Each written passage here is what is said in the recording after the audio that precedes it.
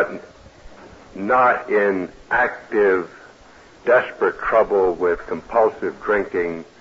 I was upset. My performance had to be affected because I did not feel at ease or a part of my peer group in the Navy, and I don't see how I could have effectively functioned as well as I might have.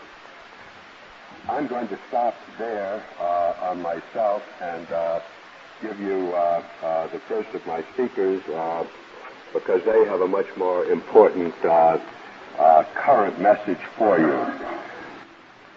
My first speaker is Captain Joseph A. Persh. He's Captain of the Medical Corps of the United States Navy, Chief of the Alcohol Rehabilitation Service, Naval Regional Medical Center at Long Beach, California. He was raised in Yugoslavia and came to the U.S. after World War II. I think an important attribute to have in an international AA convention. He has been a naval flight surgeon and a psychiatrist and has been involved in the treatment and rehabilitation of alcoholics for about 10 years. He has lectured and conducted panels and seminars worldwide, has made films and television appearances, and has published and presented numerous articles and papers on alcoholism. It is my pleasure to give you Captain Joseph Persh.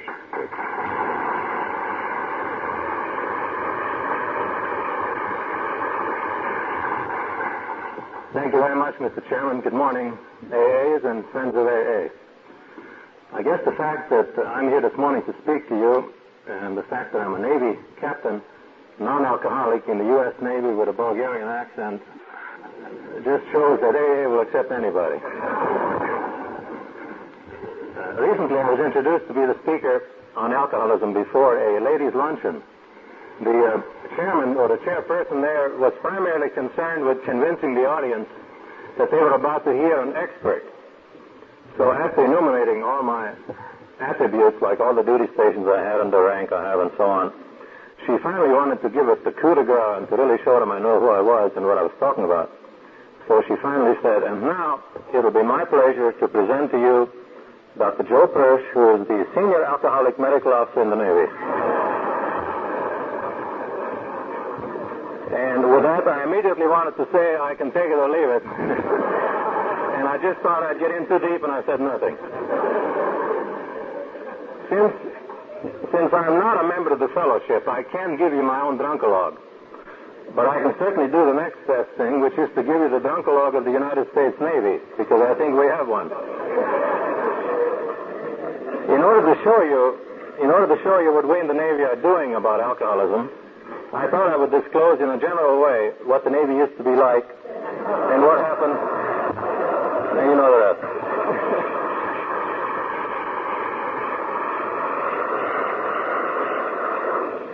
As you all know, heavy drinking among seafaring men is as old as probably the sailing tradition itself. As a matter of fact, every departing ship used to take aboard far more rum than water. And the saying, drunk as a sailor, became commonplace. After alcohol was no longer allowed on Navy ships, the saying became drunk in every port. The shore-based Navy wasn't far behind. There were just as many drinking rituals and customs among people on the beach. So that eventually we amounted to a Navy about which one could say the following. Alcohol, along with protocol, had become one of the twin pillars supporting the naval establishment. Without protocol, we couldn't get anything done, and without alcohol, we couldn't have any fun. We have so much fun that a recent survey disclosed that 38% of us in the Navy are problem drinkers. Now, Navy lawyers, chaplains, priests, and all the others had seen this all along. They had seen the drinker's hangovers at captain's mast, his deteriorating health in the sick bay, his career at courts-martials, his wife in the confessional, his broken bones in the orthopedic ward, his bleeding ulcer in the OR, and his shrunken liver at autopsy. There was no doubt that the sailor was in trouble. But nothing could be done for him, as you heard in the introduction, because alcoholism was a disciplinary problem And as a result, the old question, what do you do with the drunken sailor, was answered, well, you kick him out or you retire him if you've had enough time in. As a result, the alcohol problems in the VA hospitals doubled between about 1965 and 69. Well, that's what it used to be like. And then something happened. One of these naval officers who was retired, was a Navy commander named Dick Jewell. I have been prevailed on by many friends of mine to mention his full name, and I have his permission to break his anonymity. Dick Jewell loved his Navy, and he learned to drink in the Navy, and he also became an alcoholic in the Navy. As a matter of fact, he was hospitalized for the 8th time in our Naval Hospital in Long Beach, but was not diagnosed alcoholic. After he was discharged from there, he found his sobriety through you people, through AA, and he began to recover his sanity. Slowly, as his brain was clearing of the alcoholic haze, it occurred to him that maybe one ought to hold AA meetings on the naval base for shipmates who still had the disease. So barely sober himself, he approached the senior medical officer on the base, and they talked about this, and the senior medical officer became curious when he heard that there might be a way to help alcoholics by having them meet and talk to each other about their problems. So, on February 20th, 1965, the first meeting of Alcoholics Anonymous Dry Dockers Group was held on the beach, on the base in Long Beach. That chance meeting of an alcoholic Navy officer who had nothing to lose and a non-alcoholic Navy doctor who was curious and wanted to help resulted in what is today known as the Navy Alcohol Prevention Program. Some of you might agree with me that there might be some parallels between that chance meeting and another chance meeting between Bill W. and Dr. Bob and Dr. Silkworth and many others. My own interpretation was that Dick Jewell had made a 12-step call on the Navy, and the Navy needed it. People attending those early meetings were all old salty sea dogs who had been jailed and beat up and abused in every harbor throughout the world, many times over. Many of them were on their last leg and were fearful of being kicked out of the Navy because they had an alcohol problem and no way to lick it. They attended these first few meetings, and they came in to get their barnacles scraped and to get their sea legs back and to dry out. And from there came the inspiration to call this the Dry Dock Group of AA. Meanwhile, Dick, the founder, had also gotten a lot of support from the AA community in Long Beach. Among some of the early people that helped were people like Lyle S. and Lorraine S. and Frank H., Boyce R., Chuck C. and Chuck S., Johnny and Buddy H., many of whom you know, John Mack, Bud S., Tom P., Gene V., Mary Ellen A., and a lot of others whom I can't mention here. All of them spent generously of their time and energy and money, driving sailors to meetings, 12-stepping, giving lectures, doing individual counseling, doing many great things. Many of these patients were housed by Dick and some of these other folks in their homes with their own families because there was no way for the drunken sailor to go except to jail or out. And the Long Beach AA community, with many old ties to a Navy tradition, opened its arms supportingly, lovingly, and generously to the drunken sailor. And thus, Long Beach was changed from one of the Navy's primary watering holes to being the Navy's first drying out spot. Of the first 30 patients, not one got well. Gradually, there are some more seats up in front for those of you who are brave enough. Gradually, a few got well, and the ships at sea and the captains became impressed maybe that there was some hope for the alcoholic sailor. Officially, though, we still had no such thing as an alcoholic officer. We couldn't admit that. Actually, the alcoholic officers were smuggled into the sick bay and treated under a pseudonym. And again, I'm reminded of a parallel here because this is similar to what Sister Ignatia and Dr. Bob and others did at St. Thomas Hospital many, many years before that. The alcoholic officer, of course, was a fact of life. We had him, and the best way I can describe him to you is to tell you what happened to one of our sailors who was alcoholic. He was describing to us after he got sober how he was up before captain's mast in front of the big boss for the umpteenth time for being drunk and disorderly. And the captain was kind of angry that morning, and he dressed the sailor down by saying, "Now look, Jones, I'm sick and tired of seeing you up here time and again for drinking too much. Now, why don't you learn to drink like an officer? And the sailor said, I'm sorry, sir, Captain, but I've tried out and I just can't hold that much alcohol, sir.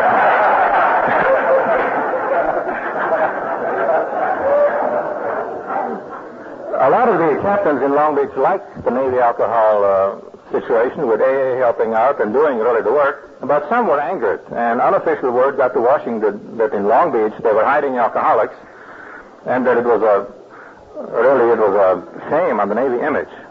But the founders continued with the program because they knew that the real shame was the suffering alcoholic who was dying while he was being covered up.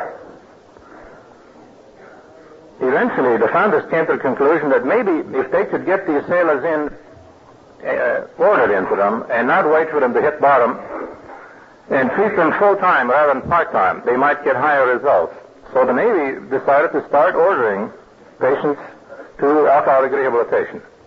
Even though the men were ordered in, the philosophy remained the same. It was an AA-oriented program. The patients were taken to meetings in the local community once or twice a day, where they found the love and the support and the understanding of AA, and also where they found the inspiration to use AA worldwide as a follow-on network after they left Long Beach. And they learned that the best way to stay sober is one day at a time with total abstinence as a goal. Washington finally authorized this bootleg operation in Long Beach, but interestingly enough, the message came in the form of a secret document. We have it in our archives today. It is stamped secret to be declassified over the next 12 years, slowly. You see, Dr. Bob told you guys to keep it simple, and the Navy told us to keep it secret. But the program couldn't be suppressed because too many sailors were getting sober and going back to ships, and they were attracting attention by being so sober.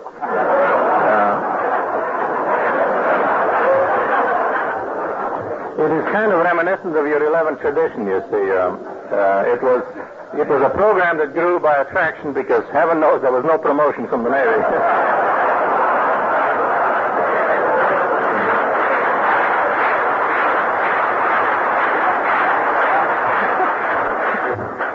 I told the chairman to deduct some applause time. Finally, in 1971, after Senator Hughes and others pushed for the Department of Defense to really look at the alcoholics, we began to treat them more officially and established a Navy alcohol prevention program in Washington with Captain Jim Baxter at the helm of a staff of recovered alcoholics. That was the early beginnings. In 73, Long Beach Alcohol Rehab Center, which is what it was called now, showed that it had come of age because it survived the retirement of one of its founders, Captain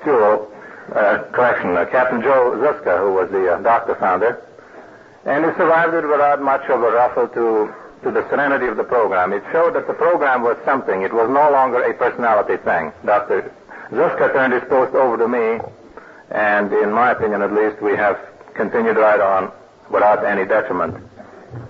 In 1974, we were moved into the Naval Hospital to add even more recognition to the fact that we think it's a disease.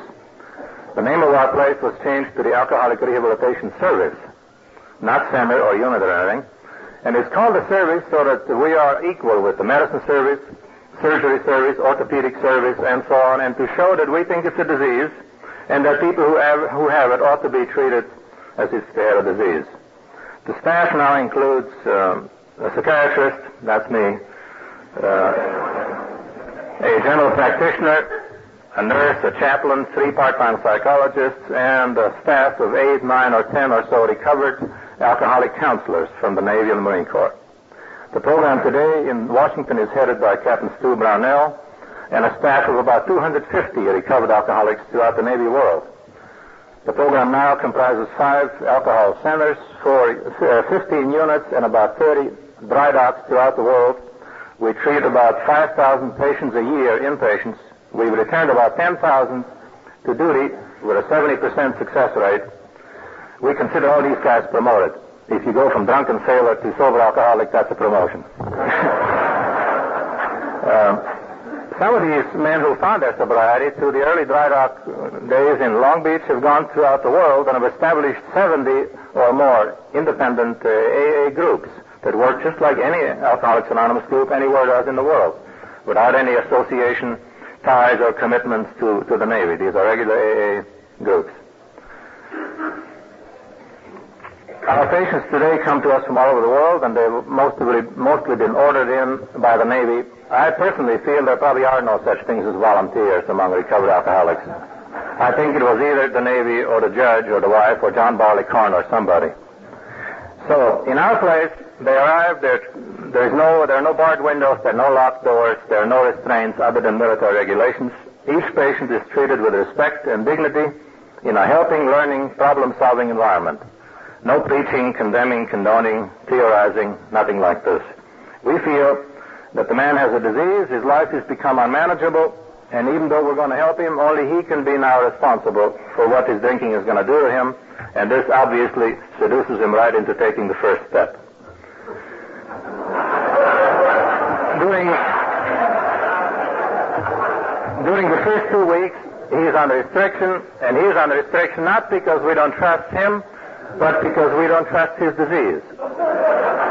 We found that many high-principled alcoholic who has come to our place and who made a sincere resolve not to drink again went on liberty the first weekend and was brought back intoxicated in a blackout, and 2 days later he couldn't understand what happened to him, and he had a setback, and he had to start from scratch. So now, by putting him under restriction, we relieve his toxic brain of the responsibility for making a decision when he is in no shape to make a decision. After he has been detoxified, we prescribe no more pills of any kind. We prescribe people instead of pills from then on. It's a completely non-chemical environment that we use. He is assigned to a group with a counselor. The counselor is an active duty, AA-oriented man or woman who is a firm example for identification. He stands tall and smiles easily and looks confident, and his debts are paid, and his car is paid, and his wife is happy, and so on. So the alcoholic who comes in and sees this has visible proof that this program works, and he begins to consider taking the first step with his counselor, because the counselor to our patient is very much like the AA sponsor is to the pigeon or the baby. In daily group sessions, the patients learn how to get in touch with their feelings and how to learn in a drug-free, socially acceptable way to live with these feelings. A lot of fourth-step material, such as rationalization, cop-outs, conning, and so on, come up. And honesty with self and others is the first order of priority in our place. Daily, we have speakers who come from the world of medicine, law, industry, show business. Almost all of them are recovered alcoholics, and they talk about alcoholism as they see it in their various fields of expertise. AA remains the central focus of our program. We use AA literature, we use step meetings where patients learn about the 12 steps and traditions and so on. They are bused to AA meetings in Long Beach every night of the week, and on Thursday nights they attend an AA meeting in our place, which is called the Dry Dock meeting, which is AA even though it's in the hospital building. It is conducted just like any AA meeting anywhere else. It is attended by a lot of alumni, a lot of people who've been through there years ago. And every 20th of February we have the anniversary of this whole establishment, this whole idea of AA and the drunken sailor. Since our patients are all in bad shape physically when they arrive, we use physical fitness and sports. They all jog 1 or more miles a day, and that's a real eye-opener when they get there. We have a staff meeting every Monday where we discuss the progress of each patient. Anybody who cannot seem to accept his alcoholism gets confronted by the counselor's board, which consists of a doctor, a psychologist, and 3 or 4 counselors. They confront the patient in a closed session in order to break through his denial and explore additional ways how he can become responsive. After 6 weeks of rehab, our patient is returned to duty, almost always, with very, very, very few exceptions, to the same job and the same position from which he came. We have been successful doing that in the Navy. We now have over 55 medical department officers back on duty, from neurosurgeons to nurses and other specialists. We also have over 50 pilots flying jets and all kinds of airplanes. When they leave our place, they're free of drugs, They have been thoroughly familiarized with AA, in possession of AA contacts from the World Directory and from our own Navy network. By the way, we have a network of over 1,500 recovered alcoholics and others in the Navy who have shed their anonymity to the Navy Department and are offering their services all the time as 12-steppers, crisis intervention people, and advisors to the command on what to do with alcoholism. Our patients attach themselves in a way that I can't really tell you in a speech. Perhaps I can describe it to you this way. Sometimes a man will walk into my office, introduce himself, and tell me that he went through here 7 years ago, and would I object if he walks through to look at his room? And I say, for heaven's sake, no, I'll get a cup of coffee, and we both walk there. And it's like if he walked into a chapel. It's hushed, and he gets a catch at the throat. And he says, that's where I got sober, Captain. And he thanks me, and I had nothing to do with it. I'm a non-alcoholic Navy officer. But he comes back to where he first saw the light, and that's significant. Next to rehabilitating alcoholics, we in the Navy considered the training of medical staff as our most important job, because we found over years of experience that physicians in general don't know much about alcoholism. They know almost nothing about alcoholism, with some exceptions. They think of it as a hopeless condition. They're frequently uncomfortable or hostile around the alcoholic. They treat only his physical complications because that's all they've learned to treat. And they unwittingly help the alcoholic to get hooked on pills or lengthy psychotherapy. I'm a psychiatrist, and I have for years now preached, I hope that's not the right word, I have lectured against psychiatrists like me taking on any one alcoholic in a one-to-one psychotherapeutic relationship. As long as the alcoholic continues to drink alcohol or take any other kind of chemical, it doesn't work. A good psychiatrist might take on an alcoholic and treat him for 3 years, 3 times a week, and if the alcoholic was an obsessive-compulsive personality to begin with, something will happen in the course of 3 years. He'll continue to drink and be an alcoholic, but a lot of money will change hands, and at the end of 3 years, he'll no longer be an obsessive-compulsive personality. Now he'll be obnoxious repulsive, but he'll still...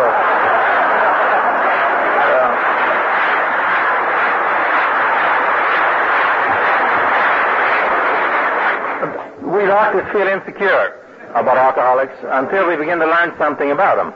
And this professional insecurity is seen by the alcohol counselor as defensive arrogance on the part of the doctor. And the doctor retaliates by seeing the counselor as a zealot. And maybe there is a kernel of truth in each of these delusions, but it's probably true. We have problems with doctors. One of our counselors probably said it best when he one day told me, when I asked him about doctors in general, he said, well, it's really easy, Doc. You can always tell a doctor, but not much. In order to bring together these people who can help the alcoholic, namely the doctor and the alcohol counselor, in order to bring them together, we've trained all of our counselors to function as consultants. And we keep one on duty in the hospital 24 hours a day. And he helps the doctor. So when a doctor sees an alcoholic now in the emergency room or on some other ward where he's been hidden under a different diagnosis, the alcohol counselor helps him. As a matter of fact, he quite often is the one who does the interview of the patient and the family because the doctor is too scared or too clumsy to talk about alcoholism. And the doctor then, we see a newfound mutual respect between these two people. The counselor ends up as a counselor to the patient and as a trainer to the doctor and to the nurse.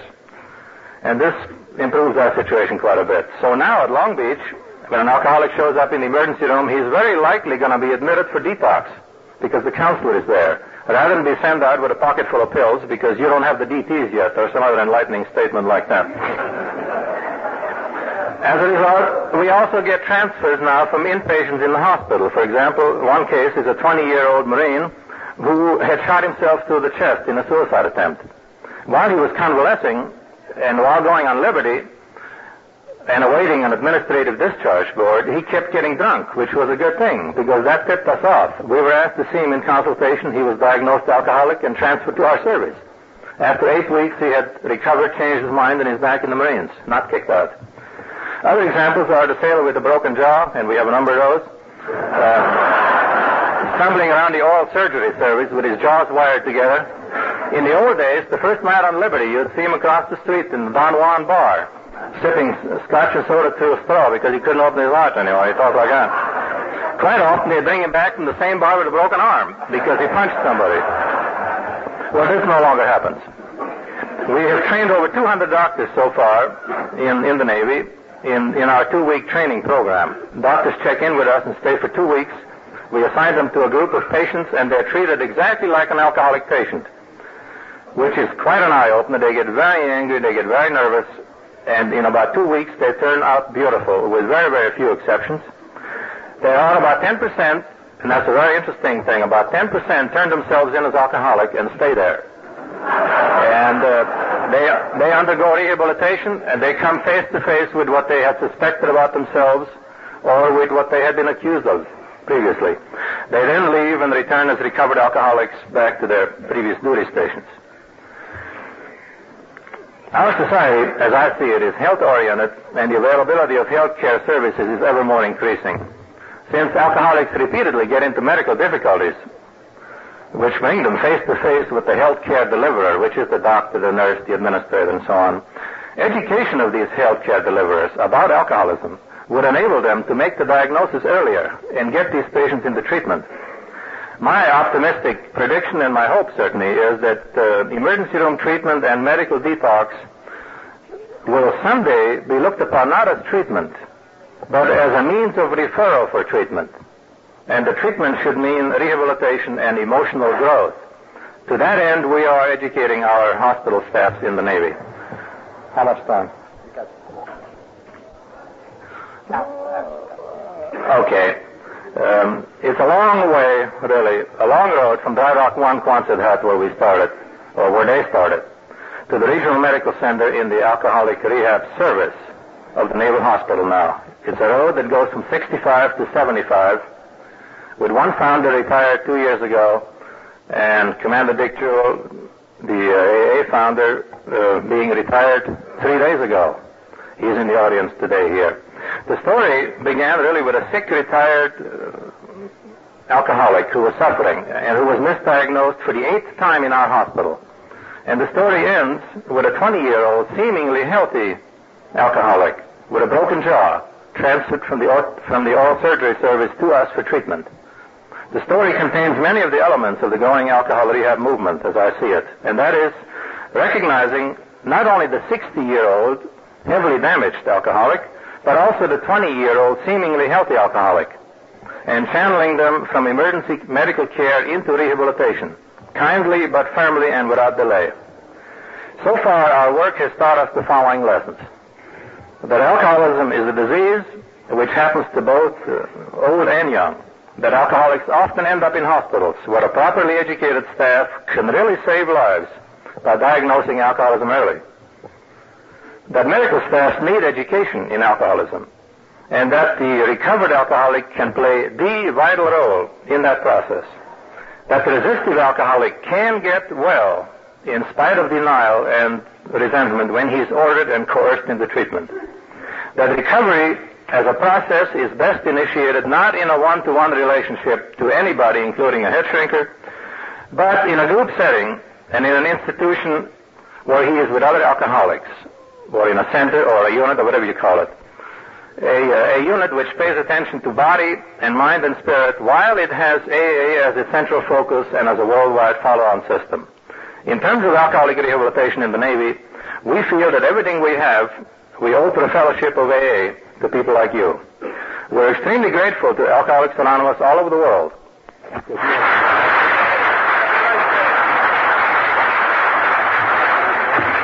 We've got, all the speakers have agreed to stay for a few minutes afterwards, and I think what I'd like to do is to thank each and all of them, Captain Persh, Major King, Roy Baker, Bart, and with all of you who care to...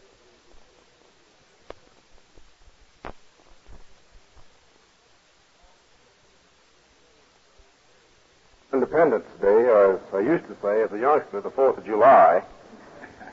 And 199 years ago today, the Founding Fathers pledged to the cause of liberty their lives, their fortune, and their sacred honor. It's significant, too, because 40 years ago, Bill W. founded Alcoholics Anonymous. and showed the path that has proven the most certain route to recovery for victims of that insidious affliction that we all know as alcoholism. Or perhaps I should have said that this is a triply significant day, because I think that what we do here today will give it added significance. I hope that our exchange of ideas during this 40th anniversary convention will ultimately bring freedom from the problem of alcohol to even more who need our help. Accordingly, I'm very pleased to serve on this panel on AA and Armed Forces as a representative of the United States Air Force.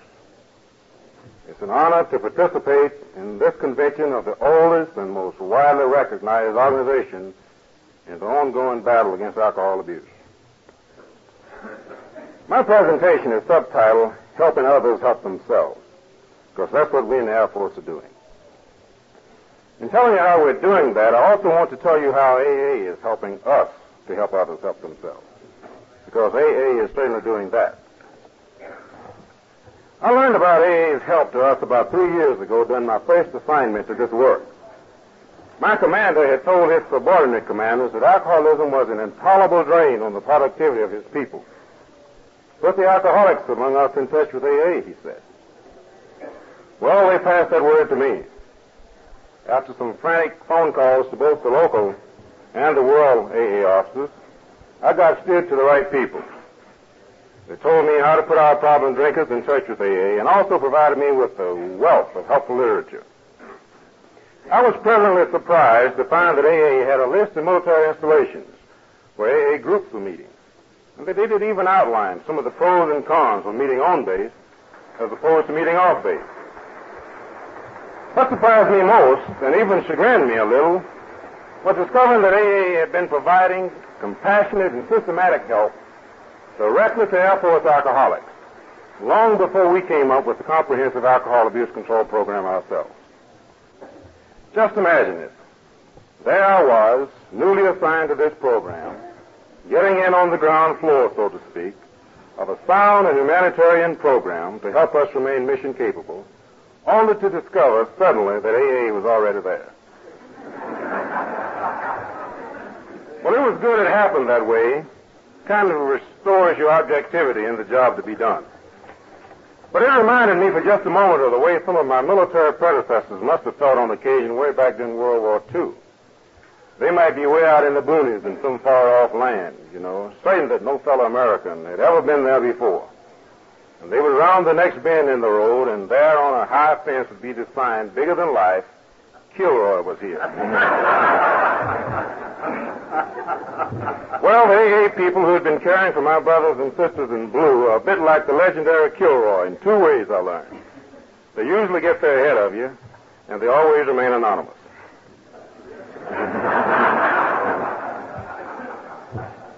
It was about 4 years ago that we formally established the Air Force Alcohol Abuse Control Program. I'll tell you first how it's set up at our Air Force bases, because those are where the troops are. And then I'll briefly fill you in on the upper level structure of it. At each major Air Force base, we have a group called the Social Actions Office. And the chief of this office, usually a major with 12 to 15 years service, reports directly to the local commander. Under that chief, there are 3 branches, one of which is concerned with drug and alcohol abuse control. The other 2 are equal opportunity and treatment and human relations education. Now, some have questioned the affinity of these with the alcohol abuse control. And some have also questioned how having the drug and alcohol abuse control efforts co-located together. Our answer is simply that this was a marriage of convenience. Actually, each branch has its own separate people and programs. I must also point out, however, that the Department of Defense directs the military departments to integrate their alcohol and drug abuse control programs to the extent practicable. Now, some of you may have different feelings about this, and I think we can all agree that no well-defined consensus exists on what the relationship between these 2 efforts should be. Within the Social Actions Office, the Drug and Alcohol Abuse Control Branch is usually headed by a captain, Air Force type, not Navy type, or a lieutenant, somewhere between 4 and 10 years service. That tells you right there he's not a Navy cat. He's likely to be assisted by a civilian employee in civil service grades GS 9 or 11. Now, I think that some of you have experience tending to show that higher education isn't necessarily a plus for success in alcohol abuse control. Nevertheless, the officers in our program all do have college degrees simply because that's required of every officer. For our programs, therefore, we try to get those degrees in the behavioral sciences, psychology, sociology, anthropology. To prepare our people for their jobs in alcohol abuse control, we send them to a school for 9 weeks of special training for their work. Now, at Headquarters USAF, the Alcohol Abuse Control Program is managed by the Director of Personnel Plan, who comes under the Deputy Chief of Staff Personnel. Our office in the Pentagon provides direction and policy guidance to our worldwide major commands. Now, perhaps you're not familiar with the term major command.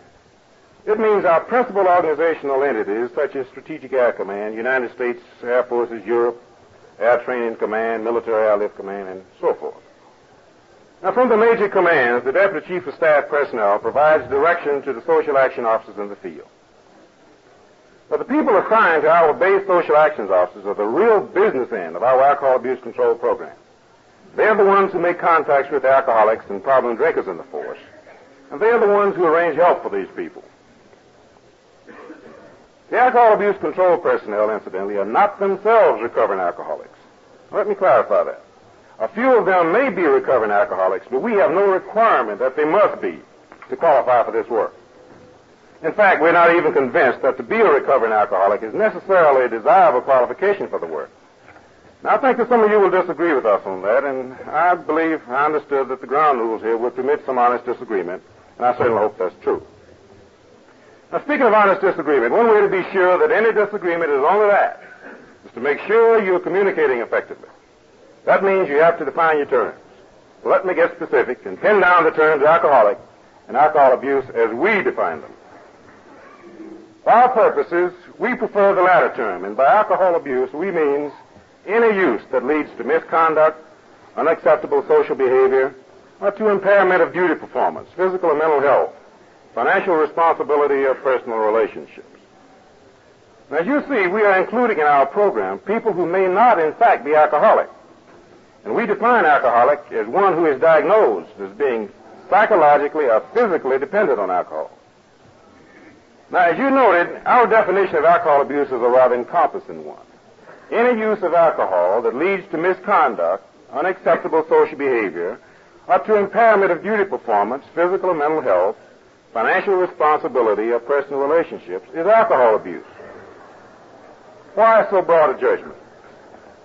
To explain, I ask you to focus your thoughts on the Air Force itself and its reason for being. Together with the other branches of the armed services, the Air Force shares the vital responsibility of protecting the national interests of the United States. That is our solemn and exacting mission. And in everything we do, the mission comes first. It's our whole reason for being. For an organization so engaged, every one of us must give his work the best effort he is capable of. As we continuously seek maximum reliability in our fighters, bombers, and missiles, we also seek maximum reliability in the personnel who man these. One concept to help achieve this is what we call human reliability screening. Before a man may be assigned to a combat crew, and also at regular intervals throughout his assignment as a combat crewman, he undergoes intensive physical and mental examination. His personal habits, attitudes, and manner of performance are carefully scrutinized. Human reliability screening does not guarantee that no combat crewman will ever drink abusively, but it does greatly minimize the possibility of abuse, and it does greatly enhance the likelihood of early discovery of alcohol abuse. As another illustration, all missile combat crewmen always undergo a formal and thorough inspection prior to entering an operational alert duty. They must be in excellent physical and mental health, and even the slightest suggestion to the contrary may be grounds for rejection. But human reliability is a costly and time-consuming effort, so the application of it is limited to operational personnel. That leaves us, in round figures, with roughly 500,000 other men and women who are not so screened. And it is primarily those people that our alcohol abuse control program is directed. Because of our broad definition of alcohol abuse, many of the people in our program are, in fact, not alcoholics. The great majority have simply had one or two bouts with problem drinking. They might later become alcohol dependent, but at this stage they're not. And we call this early intervention, and we think it pays dividends, both to the individual and to the Air Force. I think you would all agree that the earlier a person recognizes and accepts that he has a budding problem, the more likely that he will get it under control with minimum damage to his health and self-esteem. But if it were easy to help the problem drinker to recognize and accept the reality of his problem, well, probably we wouldn't even be meeting here today. As I see it, admission of the problem, recognition of what it may do if left unchecked, these are the gist of the challenge. The identification of alcohol abusers is one area in which we are now driving ourselves very hard, and with good reason. We estimate that about 5% of the people in the total force do have a drinking problem, and that we are only now identifying 1 of every 10 of those who do. To speak of identification is to bring up a fundamental difference between the Air Force program and the AA program. In the Air Force, we hold that a real problem drinker cannot remain anonymous. If the problem is real, the commander has to know about it.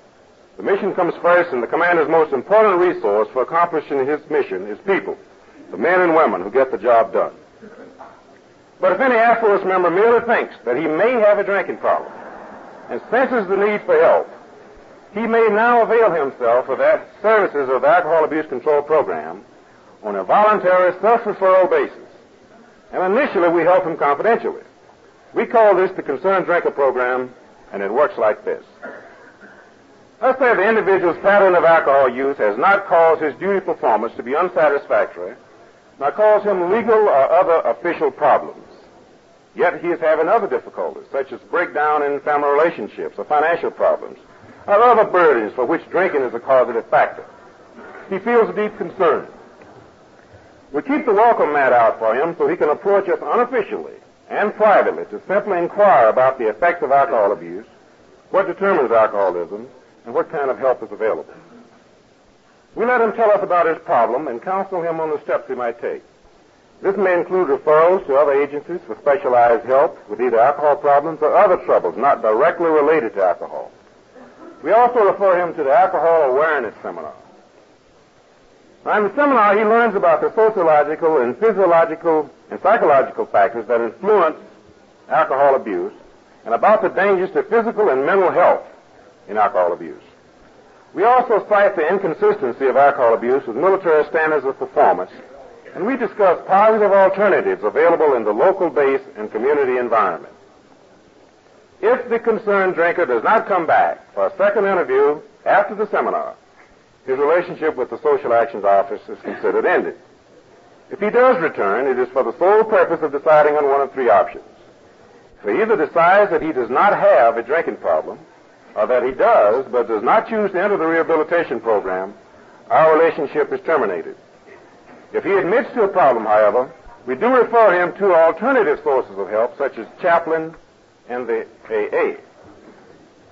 Up to this point, the entire relationship has been confidential, and his anonymity has been preserved. It will continue to be preserved unless he himself subsequently draws attention to his problem. Any files that we've made were for confidential internal use only and are destroyed 30 days after the last interview. The third option the individual may choose at the second interview is that he is a problem drinker and does wish to participate in the rehabilitation program. Now, the Concerned Drinker program is still so new that we do not yet have any meaningful data on how well it is working. We feel that the basic responsibility for identification of alcohol abusers rests with individual commanders and on-the-job supervisors. I said earlier that I believe we are identifying only 10% of our problem drinkers. And one of the reasons for this is the supervisor perceptive is generally not sufficiently sophisticated to detect the affliction until it eventually results in rather gross impairment of performance. That means, of course, that we in the personnel function of management have a problem. We have to better educate our supervisors on early detection of faltering job performance, and we're working on that.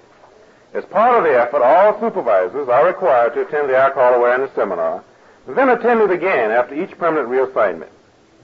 Our awareness seminars, by the way, are specially tailored to the particular group of participants. As you might suppose, a seminar for commanders and supervisors is necessarily channeled along different lines than a seminar for problem drinkers. As to treatment and rehabilitation of identified problem drinkers, We have had for many years an unofficial expression that says simply, the Air Force takes care of its own. I know of no other organization of comparable size better prepared to do this. We have several large and modern hospitals, Air Force-wide assignment of highly trained medical personnel, and 9 alcohol treatment centers. So through these resources, we can and are providing professional treatment and rehabilitation of alcoholic abusers. And we're doing this quietly as part of our total service commitment to our people and to their dependents. The problem drinker who chooses rehabilitation after referring himself to us voluntarily is necessarily identified to his commander. First, he's going to be briefly taken off the job for rehabilitation. And second, his commander becomes a member of the committee that will later determine whether rehabilitation was in fact accomplished. In addition to our revealing the identity of a known alcohol abuser, there are other fundamental differences between our handling of alcohol abuse and that of Alcoholics Anonymous. Some of you might say that the Air Force approach is a hardline approach, at least as contrasted with that of AA. But let me remind you again that AA and the Air Force have very different reasons for existence. Our foremost concern is to preserve the physical and mental ability of our people to perform effectively. If those abilities suffer from alcohol abuse, then job performance will also suffer, and ultimately our mission capability might be degraded if we did nothing about the problem. So we do something about it. You might say that the Air Force is in the alcohol abuse control business principally because preservation of mission capability requires us to be. Note that I said principally. We do have a heart. We're loyal to our people. Anyone may stumble along the rocky path of life. Our help is humane, but not unlimited. We simply cannot carry indefinitely anyone who does not respond to efforts to help themselves. Let me state here, however, that any whom we must ultimately discharge are not discharged for alcohol abuse per se. Because of misunderstanding about this, we have taken a fair share of unjust criticism. Those whom we separate from the service involuntarily, we separate for inability to perform satisfactorily and reliably, for insubordination, for damage to government property, for being a hazard to themselves or others, for absenteeism, or for other misconduct. Now, while it is usually correct in these cases that alcohol abuse was the precipitating cause of their wrongdoing, it is the wrongdoing itself that brings the separation. You know, a remark we often hear in the Air Force after someone has just made a close discretionary judgment is, that's a distinction without a difference. Well, the judgment I just gave about unsatisfactory performance being the cause of separation and not the problem drinking is not that kind of distinction. Air Force policy holds that alcohol abuse is no excuse for poor performance or other wrongdoing. In AA, you have a well-known expression, I am responsible. To me, the words have a ring of truth about them. We are responsible. We are responsible for what we say and for what we do, for what we do not say and do not do. God's law holds us responsible. Man's law holds us responsible. And the Air Force expects every member to know and believe the mission comes first, and I am responsible. That's the kind of organization that we are, because that's the kind of people the people want us to be. And through their representative government is the kind of organization they have legally chartered us to be. We have, for our total Air Force population, only one set of standards for performance, appearance, and behavior. These standards apply across the board. They serve as fairly as a test for alcohol abusers to meet as they do for all Air Force people. But what about the recovered alcoholic, the one who is successfully rehabilitated? Again, the standards are the same for him as for everybody. He has exactly the same chance for re-enlistment and promotion as anybody else. And that's because that's the chance that he makes for himself by the extent to which he measured up. We ought to be sure a results-oriented organization. But being that kind of organization, nevertheless, there are a few who have private but very pleased looks of deep satisfaction that one of our recovered alcoholics makes it and keeps on making it. And those are won by those of us whose work it is to help them do just that. In that, we do share a common bond with you and all the good and kind advocates of AA the world around. We in the Air Force regard AA as one of the primary and most valuable resources available to us. So our approach is different, and we hope that you will understand and respect that it must necessarily be so.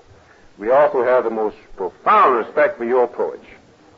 Moreover, we hold the efficacy of your approach to be unarguable. And as a consequence of that conviction, we strongly publicize AA throughout the Air Force as the very helpful and understanding source of good works that it is.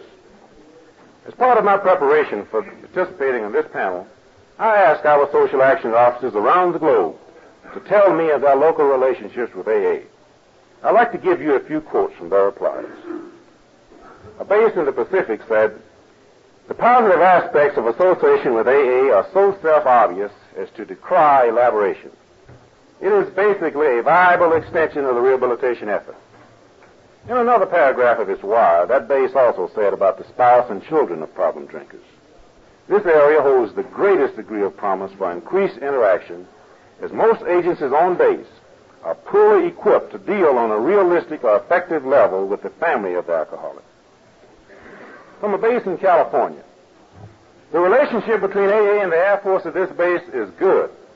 AA utilizes the room in the Social Actions Office for the weekly meeting on base, and they assist our people in the Alcohol Treatment Center with transportation to the meeting on base, as well as to the introductory meetings in the local area. We have not experienced any notable problems, and our programs supplement and complement one another." From a base in the Midwest, "The role of official Air Force rehabilitation programs is essentially limited to providing support in the form of arranging meeting places, usually in chapels, community centers, or in social actions facilities.